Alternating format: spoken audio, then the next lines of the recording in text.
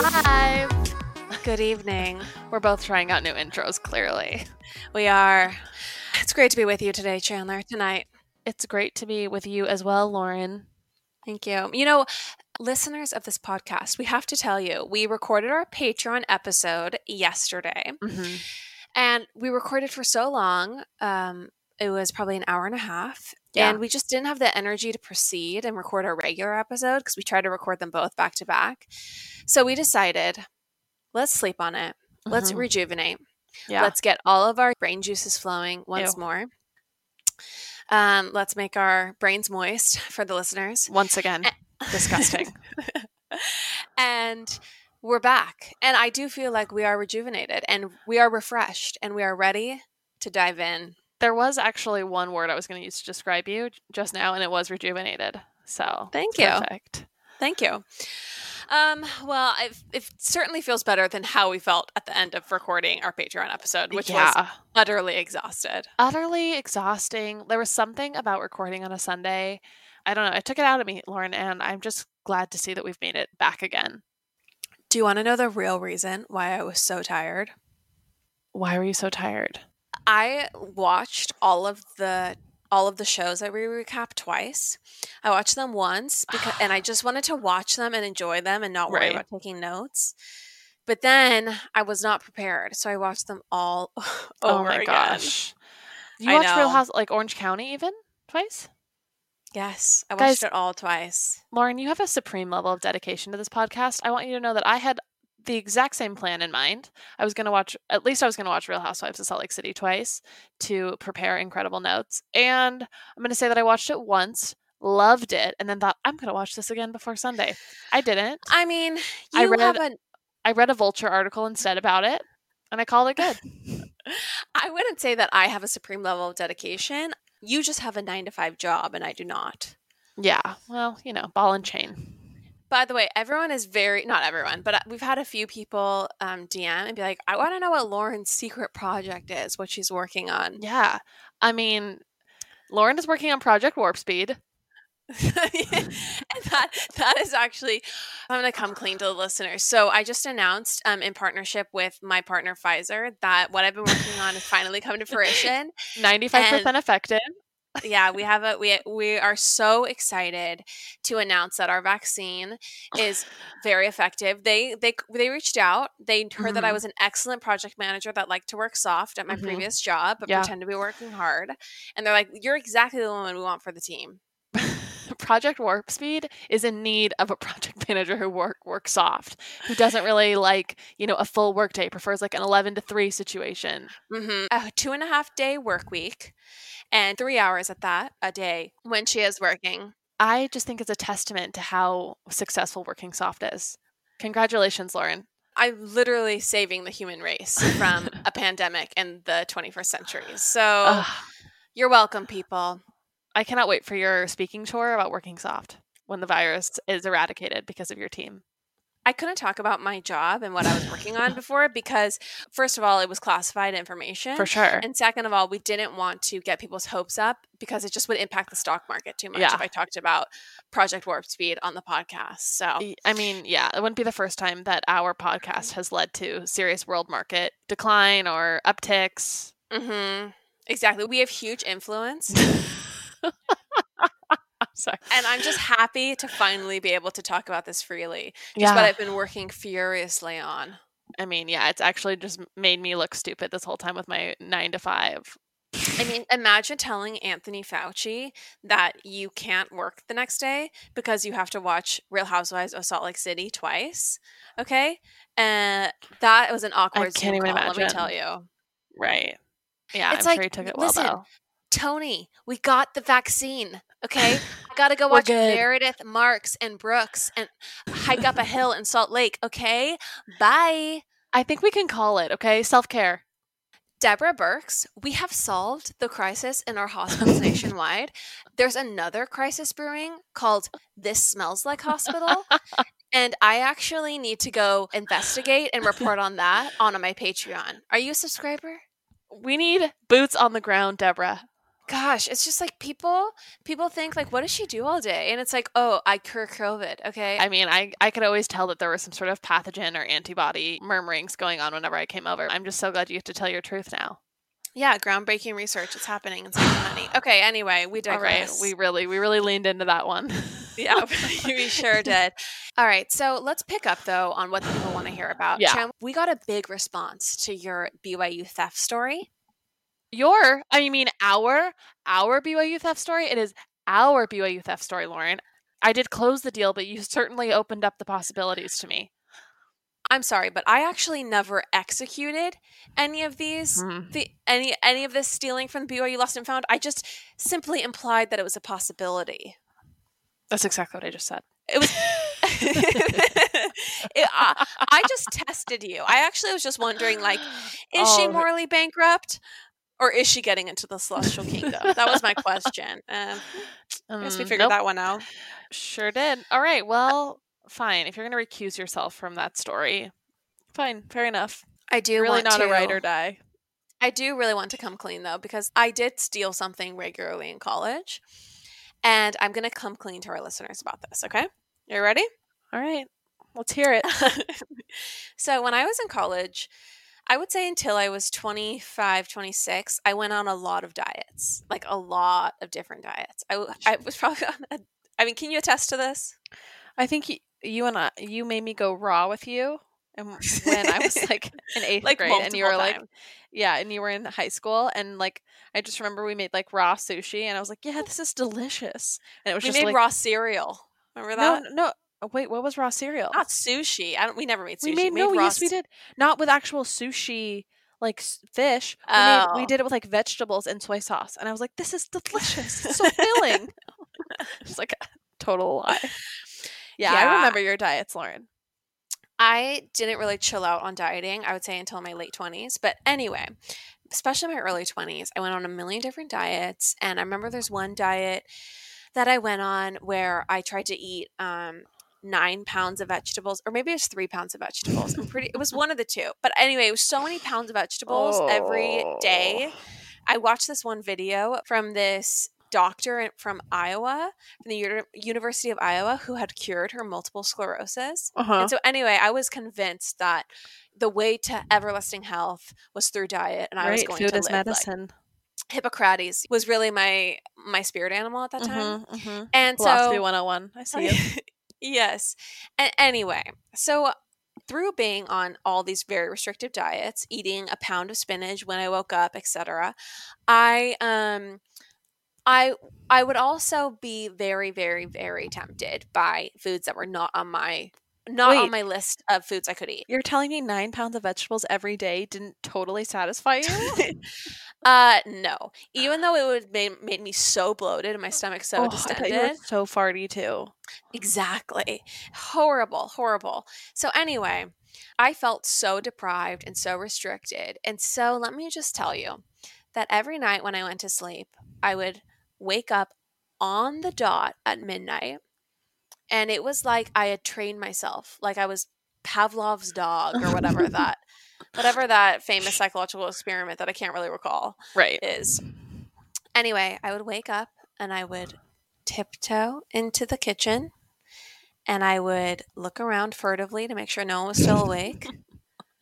And then I would walk to the cupboard in the dark, and I would open my roommate's cupboard, and I would pull down from the shelf her Oreos. Oh my god! Every night I would have how many? One double stuffed Oreo, just one, because she couldn't notice. That's almost more heinous. Just one.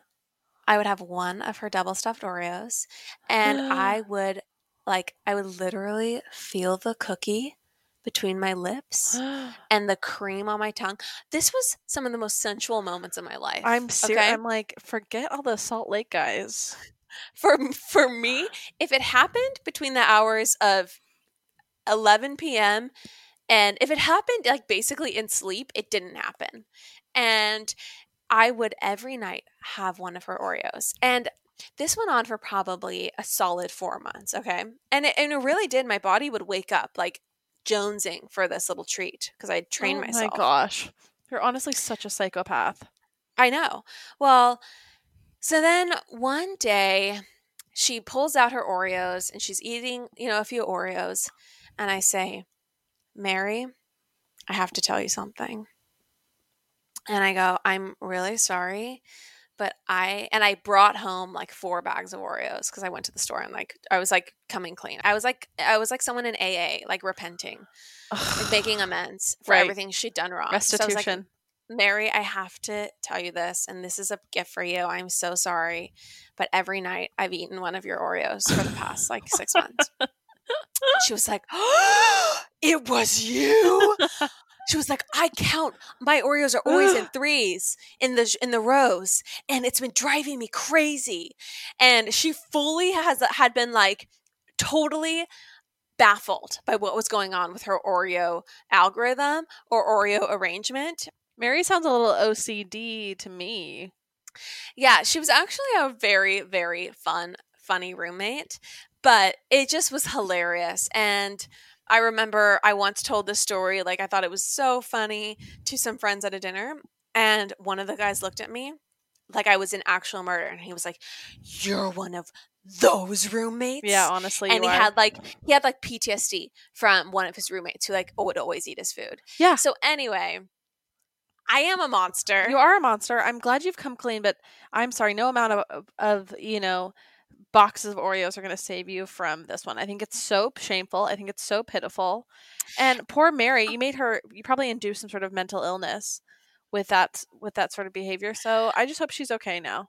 Okay, well, actually, it's not poor Mary because Mary was a chemical engineering major, and she would always take it on her upon herself.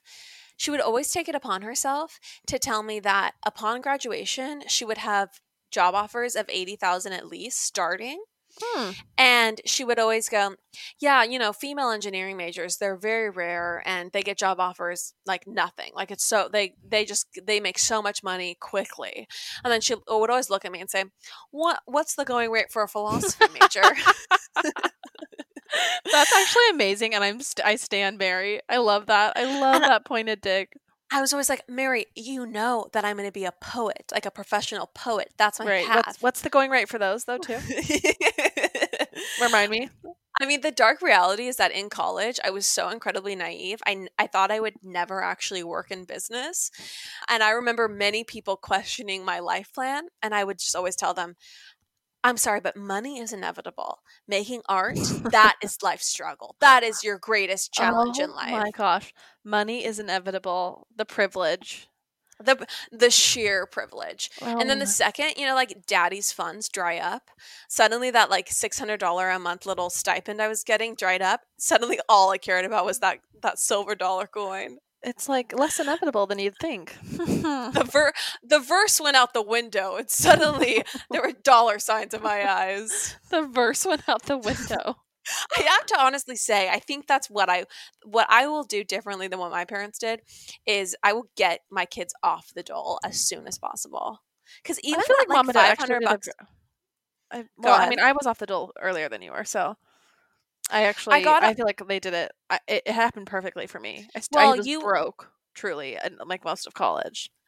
yeah, but the difference is that you graduated way earlier than me. I graduated from college at 25, and you graduated at 22.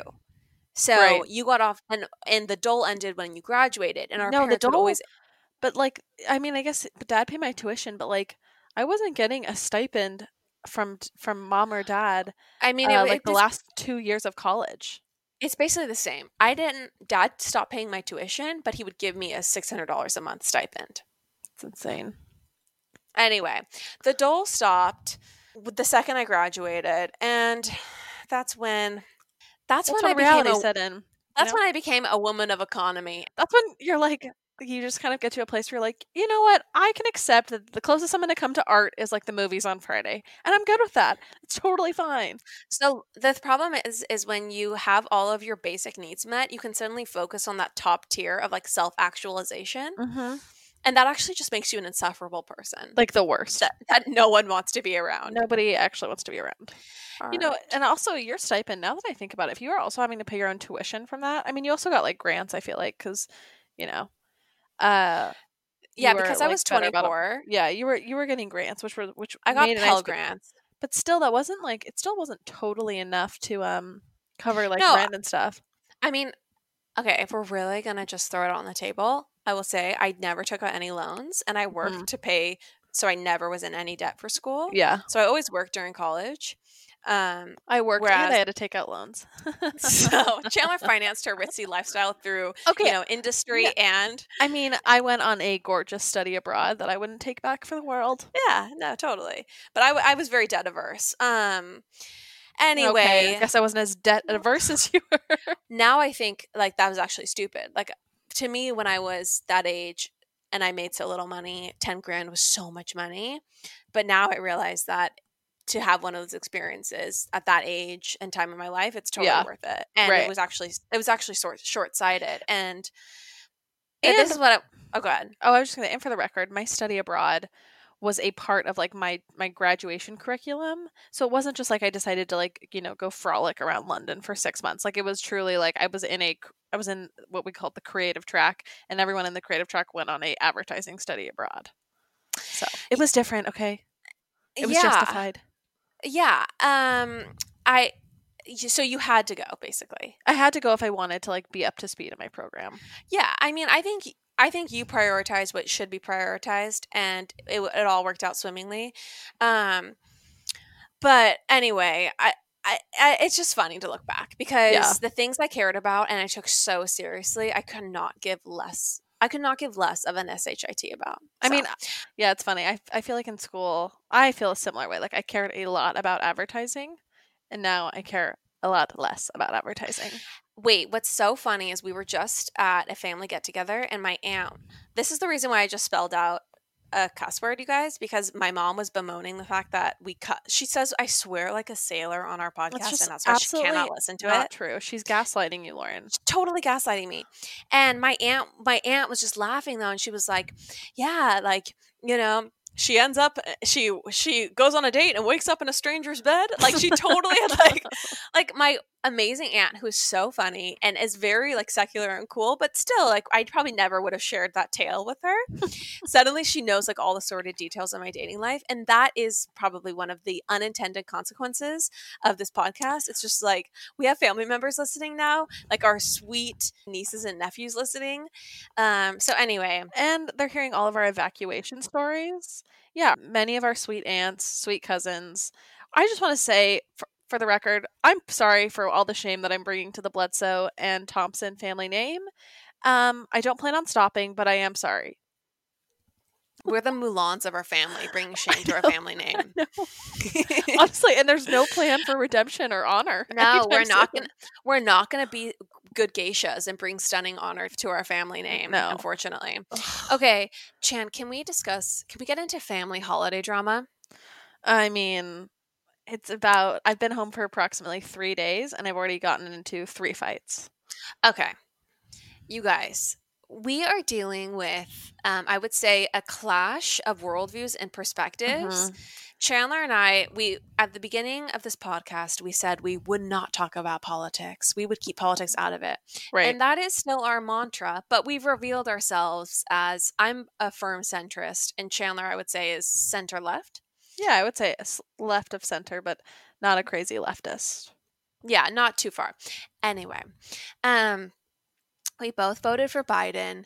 This makes us literally idiots to our parents. Yeah, like Um, extreme brainwashed liberals who have succumbed to the noise of Gavin Newsom. exactly. And so, I'm on Twitter, I'm on Instagram, I'm following certain people, and I'm seeing COVID rates spiking. Yeah. I'm seeing heads of hospitals saying we have no more beds. I'm seeing health experts warning the public. Okay. And I'm just thinking, well, we live in Southern California. The coldest it gets on a sunny day is 65 at this time of year. Right. Our parents have a beautiful backyard. Right. There's no reason why we can't have Thanksgiving outside. Usually it's held at 3 o'clock in the afternoon anyway. Right when the sun is shining. Right when the sun is shining on our parents' home. And so anyway, Chandler, why don't you continue? So, the potential strategy of eating outside was brought up in a very innocuous, just like, let's throw it out there. and see what people say. It was thrown out to the person hosting Thanksgiving. She will remain nameless, but she is the person who gave birth to both of us. And this has literally turned into full-blown ThanksgivingGate, Gavin Newsom gate. Absolutely. This turned into basically warfare with our mother. Yeah. I'm just going to out her as the person hosting Thanksgiving, okay? So Chandler asked our mom if we could have it inside. And what did she tell you? She said, Gavin Newsom will not dictate my Thanksgiving. Not only that, she's like purposefully having it inside as an FU to Gavin Newsom. To Gavin Newsom, yeah. Who, for the record, is pretty hot.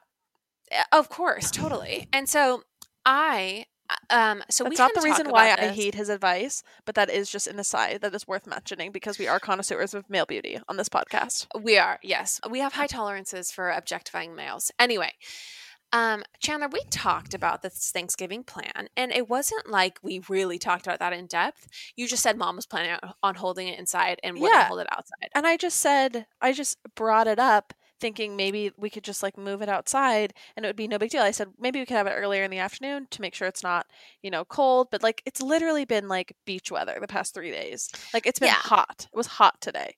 So I text my mom the next morning. I'm walking on the beach trail and I'm thinking about everything that's going on as I generally do. And at that hour, and I text her and I say, hey, can we hold Thanksgiving outside this year? Or, is there a chance that we can have it outside? And she just texts back, no. Thanksgiving is inside and it's at 5 p.m. It's too cold. It's too cold at that hour to have it outside. And then she says, and I know what you and Chandler are up to, launching this little... what did she say? Like launching this little plan of attack against Thanksgiving, and it's not going to work. And let's just say I got a lecture about the fact that Chandler and I are politicizing Thanksgiving, and we're basically I would say that our parents are of the belief that we are libtards that are launching a full scale war. Right. We cannot wait for January 20th. Like we have to start now. We have to start pushing our liberal agenda. Like we have to channel AOC and bring our liberal agenda into the hallowed Thanksgiving event. What's next? Taking Christ out of Christmas? Exactly. What's so strange, like literally what's next? Teaching homosexuality to toddlers? Like literally our parents, they're acting like we're coming from a perspective of, hey, COVID we think is real. Like, oh my gosh, call us crazy. But we think COVID is real and actually is dangerous. And we don't want to make the case numbers go up and possibly impact other people negatively. I mean, yeah. Also, like, I'll just say, I've had, like, first of all, like, I've had multiple COVID scares where I've been with someone who got tested or thought they had symptoms or whatever, and a person who's had gotten COVID, who was our mother, months ago. And I've had those scares, and it is literally miserable. Like it's miserable because I get anxiety thinking that I self-induce some symptoms that are psychosomatic. Like just waiting to make sure you don't have COVID is like so maddening to me that like if I can like bring down that mental attack I know I will have after spending time indoors with a big group of people, I would like to. Yeah, and it seems like the right thing to do. Like the right thing to do seems to be like to cancel Thanksgiving this year, TBH. And the second best thing to do is to at least have it outside, at least. And it seems so reasonable. But apparently to our parents, this sounds like, because for them, COVID is basically a hoax. And it's a hoax designed to engineer the election results. And by us, also trying to take away their indoor Thanksgiving, unmasked Thanksgiving, we are further, just rubbing salt in the wound of the liberals taking over our great nation. Right. And we're not, it's like not for them. It sounds like they're mad at us. Like we don't have good intentions here. Like we have bad intentions by wanting to have Thanksgiving outside. Yeah. Which is actually maddening. Okay. Because there's nothing I would love more than to just have a Thanksgiving and not think about a global pandemic. Right. So I know it's like, really backwards to me. Nothing sounds so stunning. So, anyway, I'm sure that a lot of people listening are in a similar situation. There's definitely a generational clash here and like a split screen reality in the US. So, you are not alone. Doesn't matter which side of the fence you're on. I'm sure you're dealing with relatives on the other side. And I just wish that we had better empathy for each other's worldview. Truly, and could see that it doesn't have to, it's not political. Yeah, it's not like I don't think that our parent. Well, I mean, it does seem a little Trump's army that our parents are insisting on having COVID inside, but the fact that they think we're like just frothing at the mouth for Newsom and just Newsom stance to the end of time because we just don't want to have a super spreader or a scare Thanksgiving or even a scare. Lauren, as we made our descent into New York, from our beloved Guana Island trip, I got excited thinking about coming home to like my more simple routine food, like my Clean Simple Eats protein powder. Yeah, I feel like it's such a good staple because the protein powder, if you blend it with ice and water, you got vanilla frosty essentially, if you like the simply vanilla. If you get chocolate brownie batter, you've got a chocolate frosty. You could do the mint chocolate chip, you got a thin mint frosty, or you just dissolve it in milk or water, and that also strangely tastes really good, like chocolate milk. It's a super fast, easy, quick snack. Also, I just love that the ingredients are clean, they're grass fed. It's 20 grams of protein for 110 calories. It is just the best protein powder out there. Everyone, go to cleansimpleeats.com and use the promo code POPAPOLOGIST for 10% off. That's POPAPOLOGIST for 10% off. Cleansimpleeats.com, POPAPOLOGIST for 10% off. Lauren, the wall behind you, it's quite barren. What's going on there? You know what? I find getting things framed to be very stressful. And so I've just never done it. I don't basically have anything framed in my home. And it's sad for me. It's very sad, which is why we are so lucky to be sponsored by FrameBridge right now. Yes, I am so excited to correct this wrong in my life. What's so great about FrameBridge is for other people also intimidated by a gallery wall, if you go on their website, you can just very quickly, easily upload like 5 photos or whatever it is, and they will send you different dimensioned, cute frames, beautiful, sleek, modern, so you can just hang your gallery wall and it's good to go. They make it very easy on a layperson like yourself. Everyone, see why FrameBridge has been trusted to frame over 2 million pieces. Visit framebridge.com or a local FrameBridge store to get started and custom frame just about anything. That's framebridge.com. Anyway, it's just the anxiety we're dealing with. We will get through the next 2 months. It will be great. We will just hold hands and sing Kumbaya together. Oh my gosh, Chandler. I have to say, the one funny part about this, very briefly, Kagan's family is completely the opposite of my family. Like for them, the holidays, they text about it a couple weeks beforehand. Who's in town? What should we do? Right? And they have a way smaller family than us. And so I said, well, Kagan's family, when they get together for the holidays, generally it's like, he has 8 people or 10 people. Yeah. We have 30. Right. Yeah. And so they should just come to our house because we have a big Thanksgiving feast. It's so fun. It's so many people and it's just like more the merrier. And I think they would enjoy it. Right. Mm-hmm. So anyway, so we invited them for this year.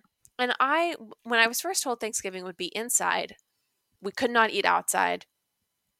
I said, okay, well, I'm not going to be able to make it. I'm not going to come. Like, that's just not the right thing to do in a global pandemic. Like, I'll catch you guys at Thanksgiving next year. Yeah. Literally, all Mom asked me was, is Kagan's family still coming? Like, all she cared about was, because my mom likes Kagan more than me. Is Kagan going to be here? Is his family still going to be here? Because I don't actually care if you're going to be here or not. Yeah, it's like, I've seen enough of you. Wait, you sound far away. Weird. I've seen enough of you, like... Totally. And it's just funny. Like Kagan's family is literally so chill and casual about everything it extends to the holidays.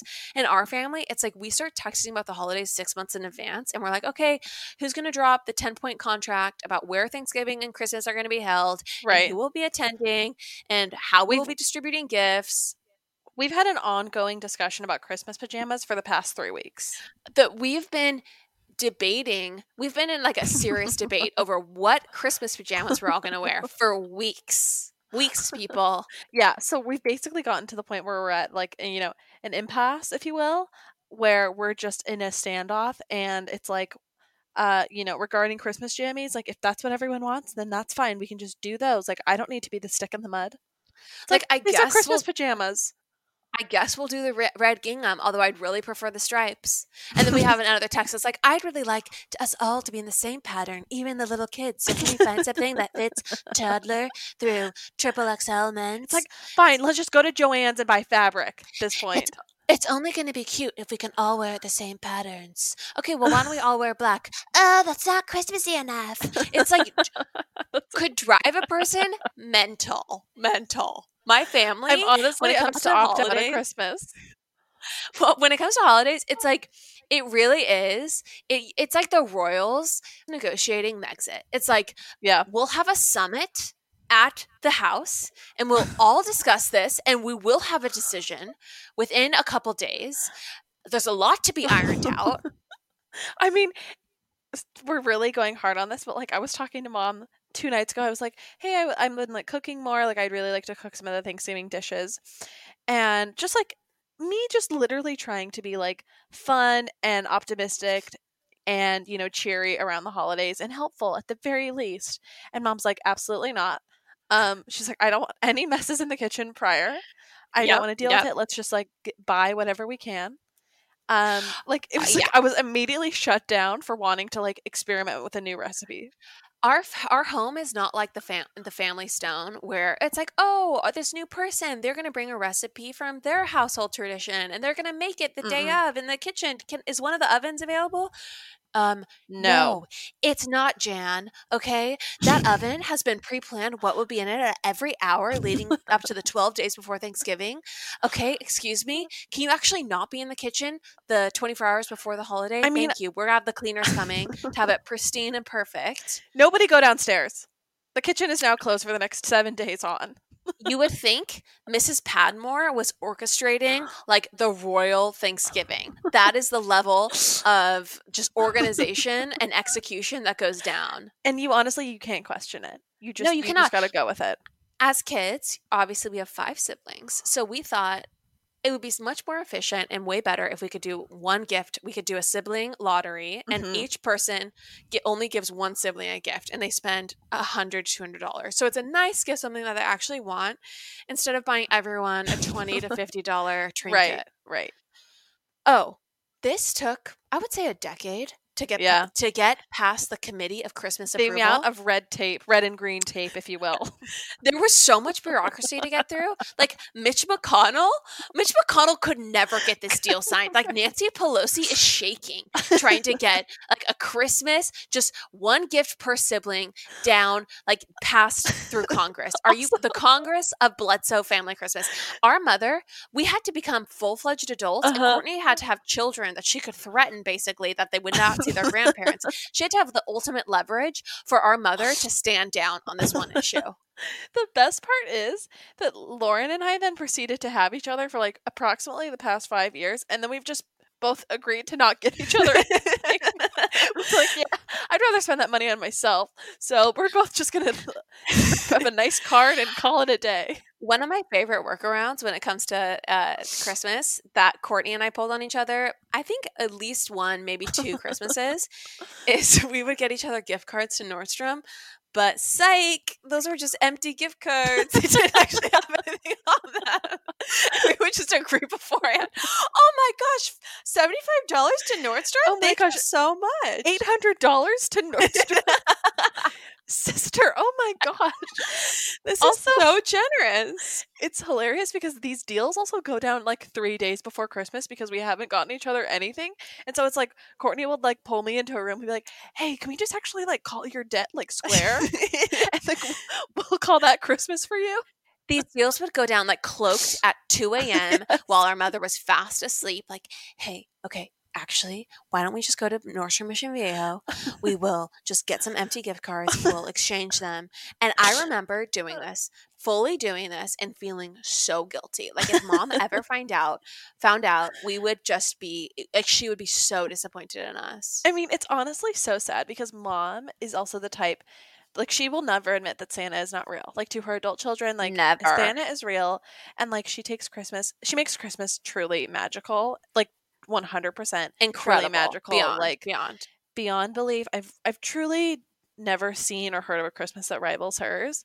And like the whole month long, Donny Osmond is playing. Like it's amazing the way that she like goes hard for the month of December and November. And so to see how far her children have fallen in this regard is just truly very depressing. I mean, I would say it's all a matter of like coins in the coffers. Like if you have the money to do a fabulous Thanksgiving or Christmas for your loved ones, you do that. But just as it happens, Chandler and I have already spent all of our money on ourselves before the holidays come around. So it puts us in a pickle, okay? I just love the fact that Courtney would just like forgive my debt or a portion of my debt. Totally. That's your Christmas present. Honestly, I'm just going to call you out right now. I love that you honestly make very good money and you still are in debt to Courtney. Oh yeah, I actually was just thinking, like literally as you were talking, I was like, I need to check on our debt because I could see her pulling that same shiz this year and I would like actually a real gift. So I need to just pay her down. I think you could make $2 million a year and still be like, I owe Courtney a cool $600. Totally. The problem is, I mean, for the record, Courtney literally saves clothes for me and then she sells them to me at a discounted rate. But like, they are discounted, but I wouldn't say that they're like a sister deal. It's like, it's still, she. If you've seen her recent Courtney's Closet editions, like those are my prices too, folks. Okay, those are my prices. Courtney, what she's doing right now, it really is her talent because Courtney has been selling us stuff for years. Like Courtney has gotten me to buy stuff that is so wildly out of my budget.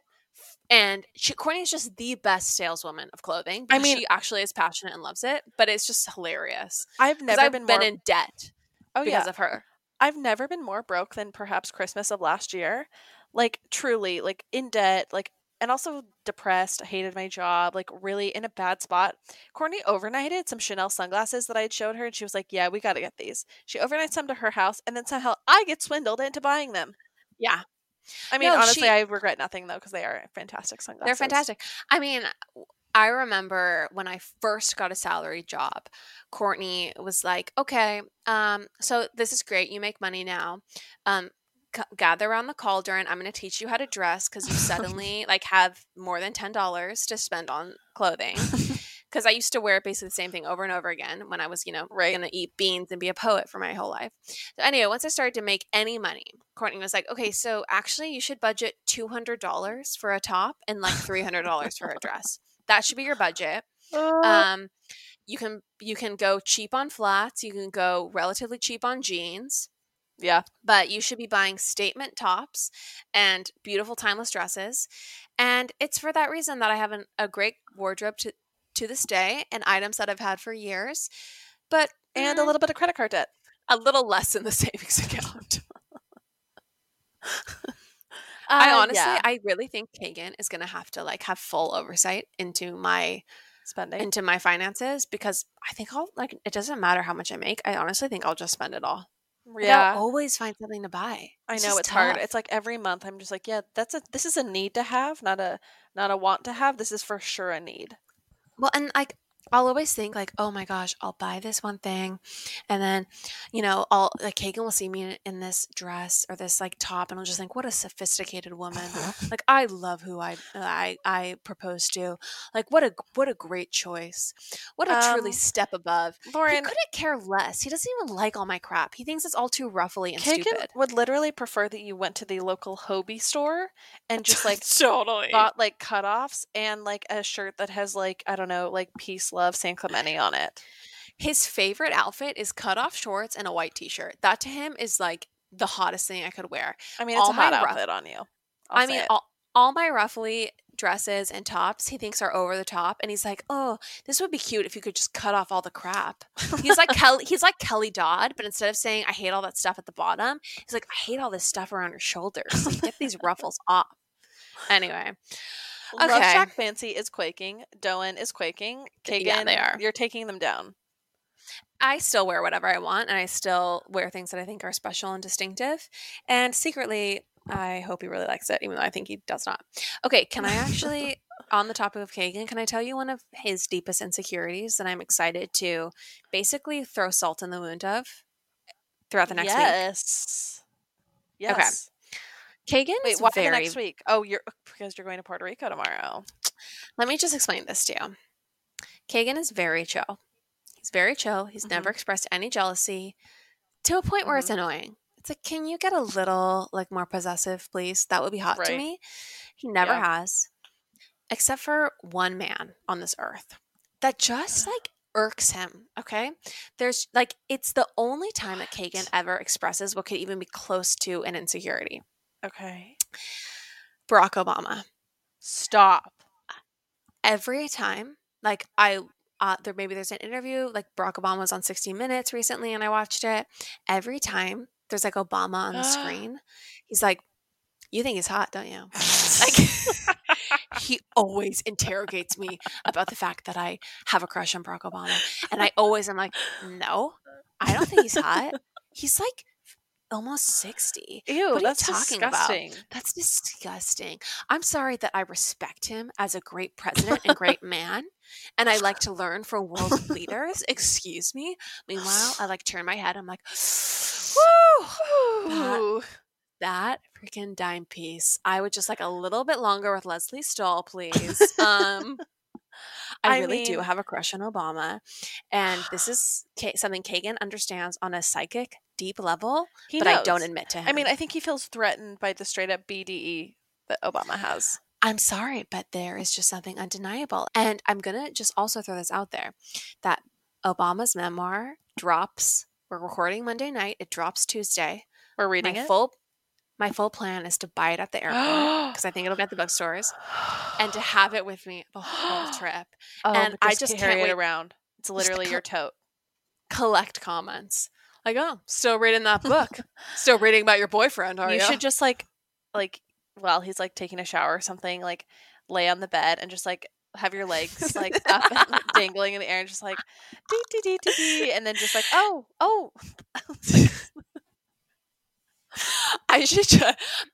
Like, I should be reading Obama's book in the bathtub. Like, in the bathtub.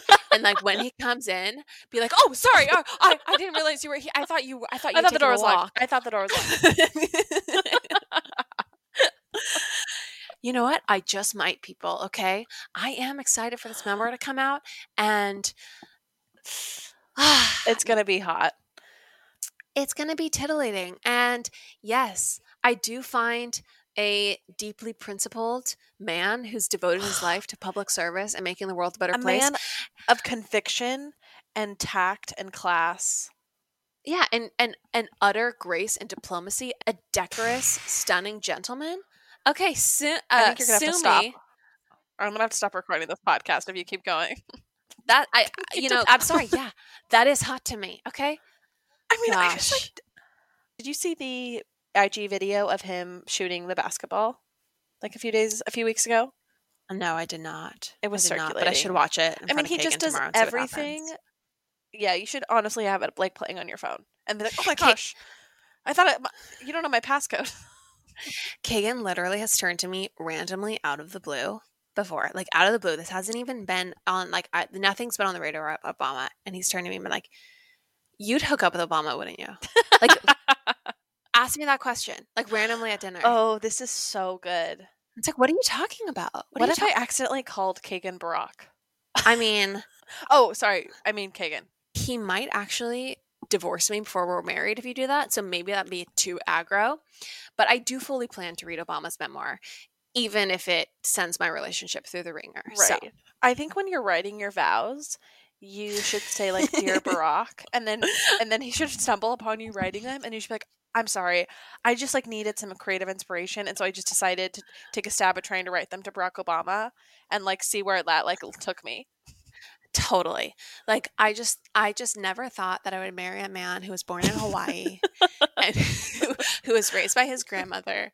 And the fact that you have been able to weather the storm of the birther, like that will be literally my vows. Like, and I'll be like, wait, I'm sorry, wait, this doesn't apply to you? What? The birth of a nation. Oh, Well, man.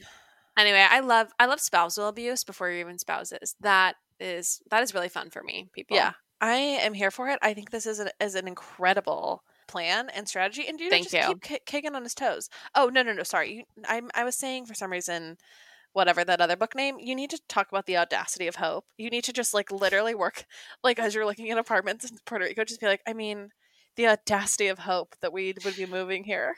He's gonna be like, we love this place, but we'd love to get it for maybe 2,800 a month instead of 3,000. I'll be like, I'll just look at the real estate agent and be like, the audacity of hope. Am I right? Am I right, Trinidad? That's our real estate agent's name. Am I right, Trini? Yes, we can.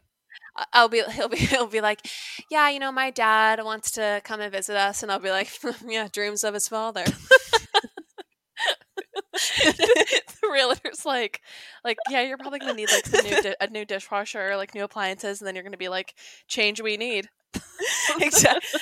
That's change we can believe in. I'll take a look at the view, and I'll be like, I don't know what you're gonna say. I don't know what you think, Trini, but this place is the promised land. That's the name of the new memoir that's coming out. Okay, I'm looking forward to it. I'm gonna milk it for all I can. Please do. Yes, we Thank can, you. baby. Okay. Okay. Let's proceed. Chan, have you watched The Crown, the new episode of The Crown? I have watched the first episode and a bit of the second episode. I mean, I don't think we're going to recap. I don't think that we're going to do anything but just put out a PSA that if you're wasting your life by not watching The Crown, if you haven't watched The Crown yet, I'm sorry. Abandon your children. Abandon your elderly parent you're caring for. Whatever your responsibilities are, please throw them in the garbage and go watch The Crown. Abscond. Abdicate of your responsibilities. And watch The Crown. That is my plea. plea. So good. And honestly, So good. we need to have Andrew Hansen, our royal correspondent, on the podcast. We do. I will say, I do want to put out there that I am very much a Camilla stan. Okay. And can I tell you why? Very briefly. Yeah. I just love that Camilla was, like the same age as the Prince of Wales, or I think he's the Prince of Wales. Anyway, Yeah. he's the Prince of Wales. It's Charles.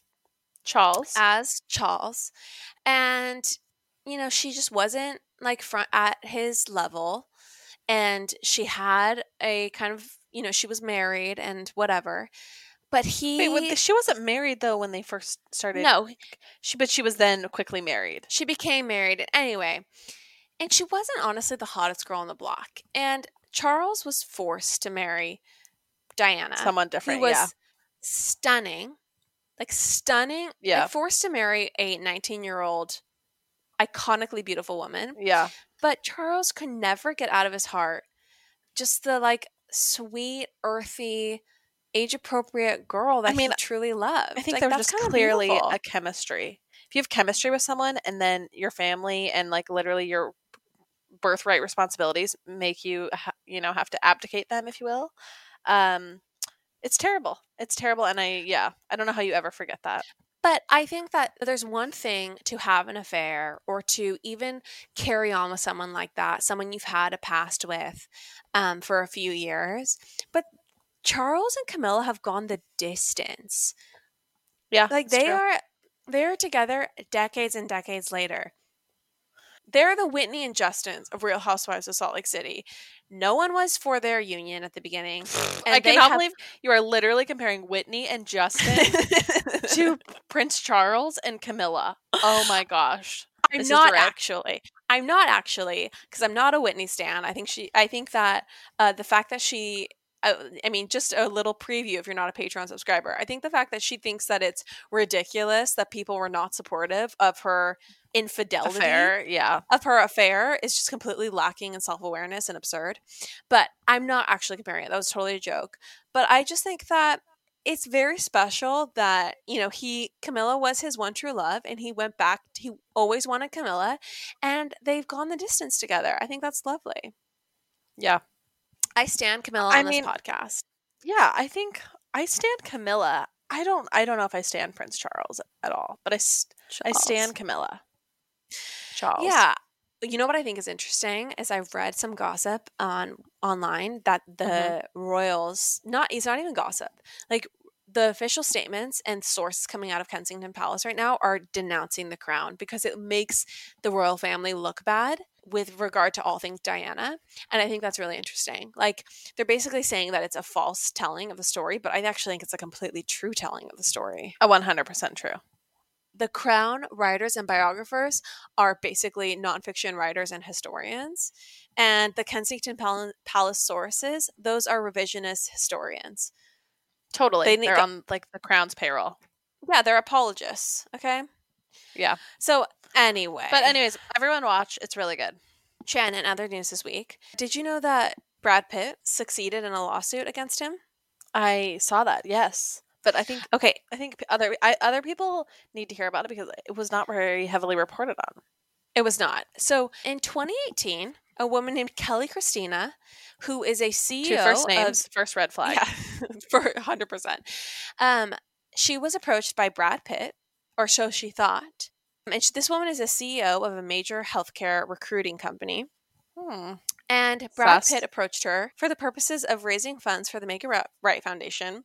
And he persuaded her to throw 4 or 5 events for the Make It Right Foundation and to raise money, to organize and throw the events, and then to also pay him $10,000 per event to appear. Okay. So this like big time CEO, she somehow fits it into her schedule to fundraise, to throw events for the Make It Right Foundation. And every time she would throw an event, Brad Pitt would not show up. He would call in sick basically and say, oh, I'll be there next time. But she still wired him $10,000 each time. So it came to the 5th event and he cancels again. Yeah, this is so crazy. This is such a crazy story. Oh my gosh. And suddenly alarm bells go up in her brain. Also, fun fact, they had been discussing marriage. And like he was into her. Yes. Oh, they had also I know what developed a personal relationship. Well, of course, it was a scammer pretending to be Brad Pitt. Oh, I think it's so hilarious that there were these Make It Right Foundation events where she lived. She had all her friends there. It's actually really sad. And raised a bunch of money, wired him $40,000 for his appearances, and then all the money for the Make It Right Foundation that she raised, all of which she just wired to a total scammer. So then she sues the real Brad Pitt, saying that he didn't do enough to protect people who are victims of scammers impersonating him. Okay. This case was thrown out immediately. Right. And I just want to say, Chandler, that we are clearly in the wrong business because it seems like being a fake Brad Pitt is much more lucrative than podcasting. Oh, it's 1,000 times more lucrative. Like scamming is literally taking off. And yeah, exactly. Here we are begging people to subscribe to our Patreon when we could literally be making $10,000 for canceling on an event.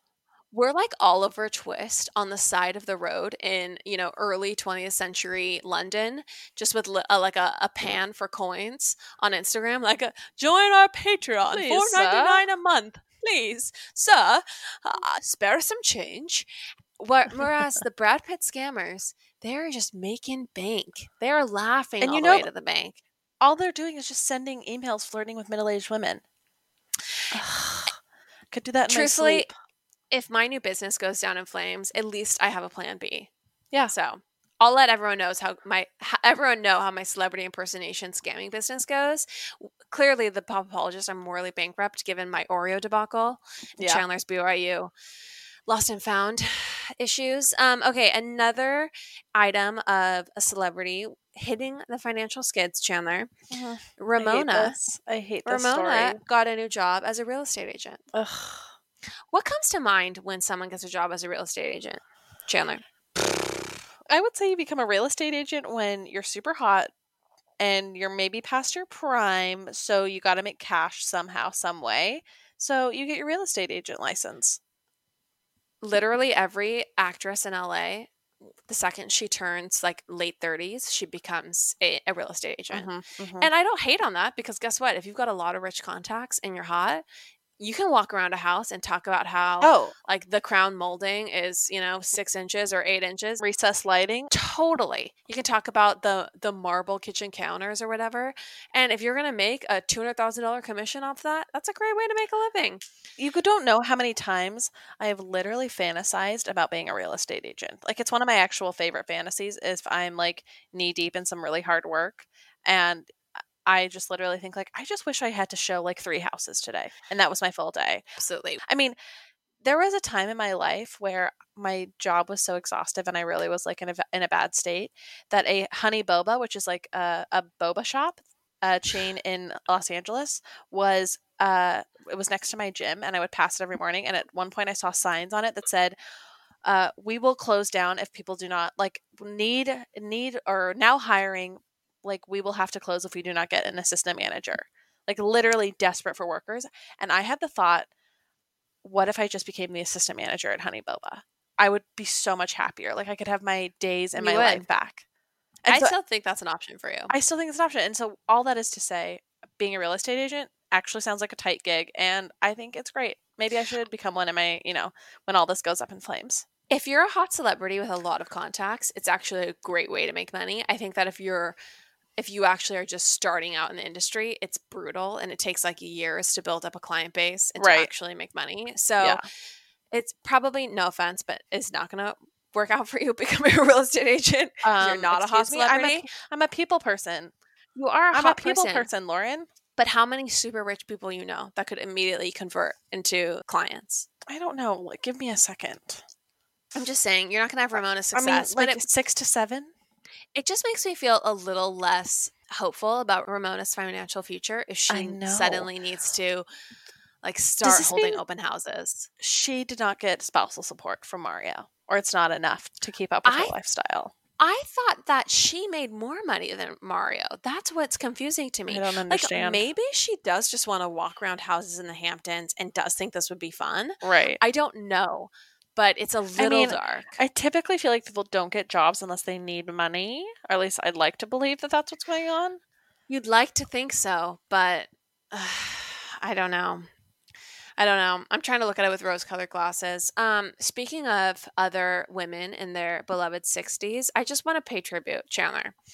Kris Jenner, the one and only. The mom who really did it right. Okay? Yeah. Because Kris Jenner to me she's like Eve. She's the perfect woman. She should have been the first woman. We should all have descended from Kris the Jenner. loins of Kris Jenner. Because that is a gorgeous sentiment, Lauren. I really love that. Thank you. Kris Jenner is the perfect mother, okay? And she's the perfect person. She's what every woman should be. She's so warm. She's so charismatic. She's so caring. She's 100% there for you all the time. She has a distinctive recipe for every like classic dish. Yeah. Okay. Nicole's nachos. Cookbook. Nicole's nachos. Excuse me. She knows the power of Lowry's sea Yeah. Lowry's sea salt. Can I even say it?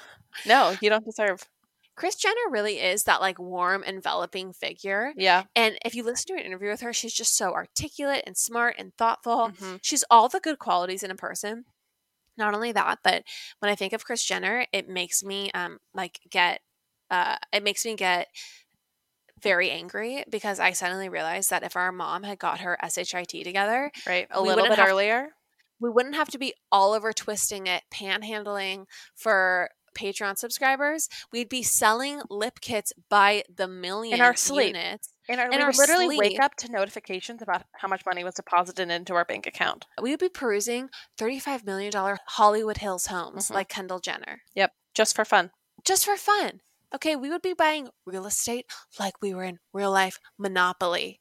But instead, here we are. We're trying to get our podcast off the ground. Just trying to break even. At these late ages. Just trying to break even on the pod.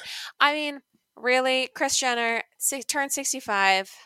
We love you. We love you. You're an icon. You're an icon. We'd give anything. Deborah Bledsoe, I mean, I know that she probably just had our best interests at heart and wanted us to be good, non-vain, nice people. But you know what? It was never in the cards for us. So we're just going to have to get famous on our own, you know? I guess so. Buckle in, baby. Buckle in, baby. Okay. Exactly. Well, I think that's probably... That's about it. It's probably good for the week, right? Yeah, next week we'll come at you live one of us will come at you live from Puerto Rico. From the Caribbean, Mhm. exactly. If my COVID test comes back negative in Kagan's, I'll let you know. We'll see. All right, and then you're going to pick me up at 6 a.m. to drive us to the airport tomorrow? Is that still happening? How dare you make me commit to this live on the podcast? But yes, I will be waking myself up at promptly 5:45. Whatever. You are going to drive my car all week while I'm gone. I suppose. Hey, you've left me with no gas. Sorry about that. Listeners, actually, one thing we wanted to announce, we decided that because I'm most likely moving, this is just a little bit of a Patreon announcement. If you become a Patreon subscriber in 2020, you will get the special surprise through the mail. And the idea is basically like, since I'm going to be not on the mainland, this is basically going to be the last chance for a while that I'm going to be able to work on these and send these out. So if you're currently a subscriber, you're going to get it no matter when you signed up. And then if you sign up within the year of 2020, you're going to get it. Basically, you just have to give me enough time to send them out before. Right. This is also a slight apology for how long it's taken us to get these out the door. Yeah, we'll get our first batch out soon. We'll probably send them out right around Thanksgiving. Yes. That will be when our first batch goes out, and they'll go out in order of when you signed up. But if you sign up this year, you will get the special surprise through the mail, and you want it, baby. You do. And thank you if you wrote a review. We got 10 new reviews after last episode when I basically wept over the fact that we didn't have any new ones. Thank you for the reviews. We love it. Thank you all. Love you guys. Love you. Bye. Bye.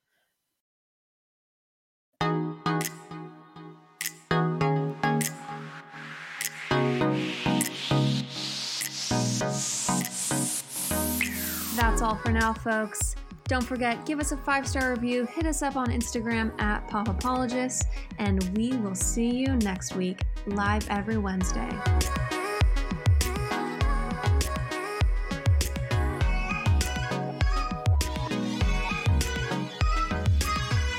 Do you ever worry about running out of interesting things to say to friends when you actually get to see them? Then we've got the perfect podcast for you. I'm Eve Yohalem, and each week on Book Dreams, my co-host Julie Sternberg and I use books to explore fascinating questions, like what happened when a Harvard professor staked her reputation on an alleged Gospel of Jesus' wife that turned out to be fake? And how did debut author Tom Lynn save the American Western by blowing it to bits? Are pigeons rats with wings or wonder birds? And what's the who, what, when, where, how, and especially why of books bound in human skin? Recent and upcoming Book Dreams highlights include conversations with Booker Prize-winning author Marlon James, Pulitzer Prize-winning journalist Catherine Schultz, and Merlin scholar Dr. Laura Campbell. You can listen to Book Dreams wherever you get your podcasts.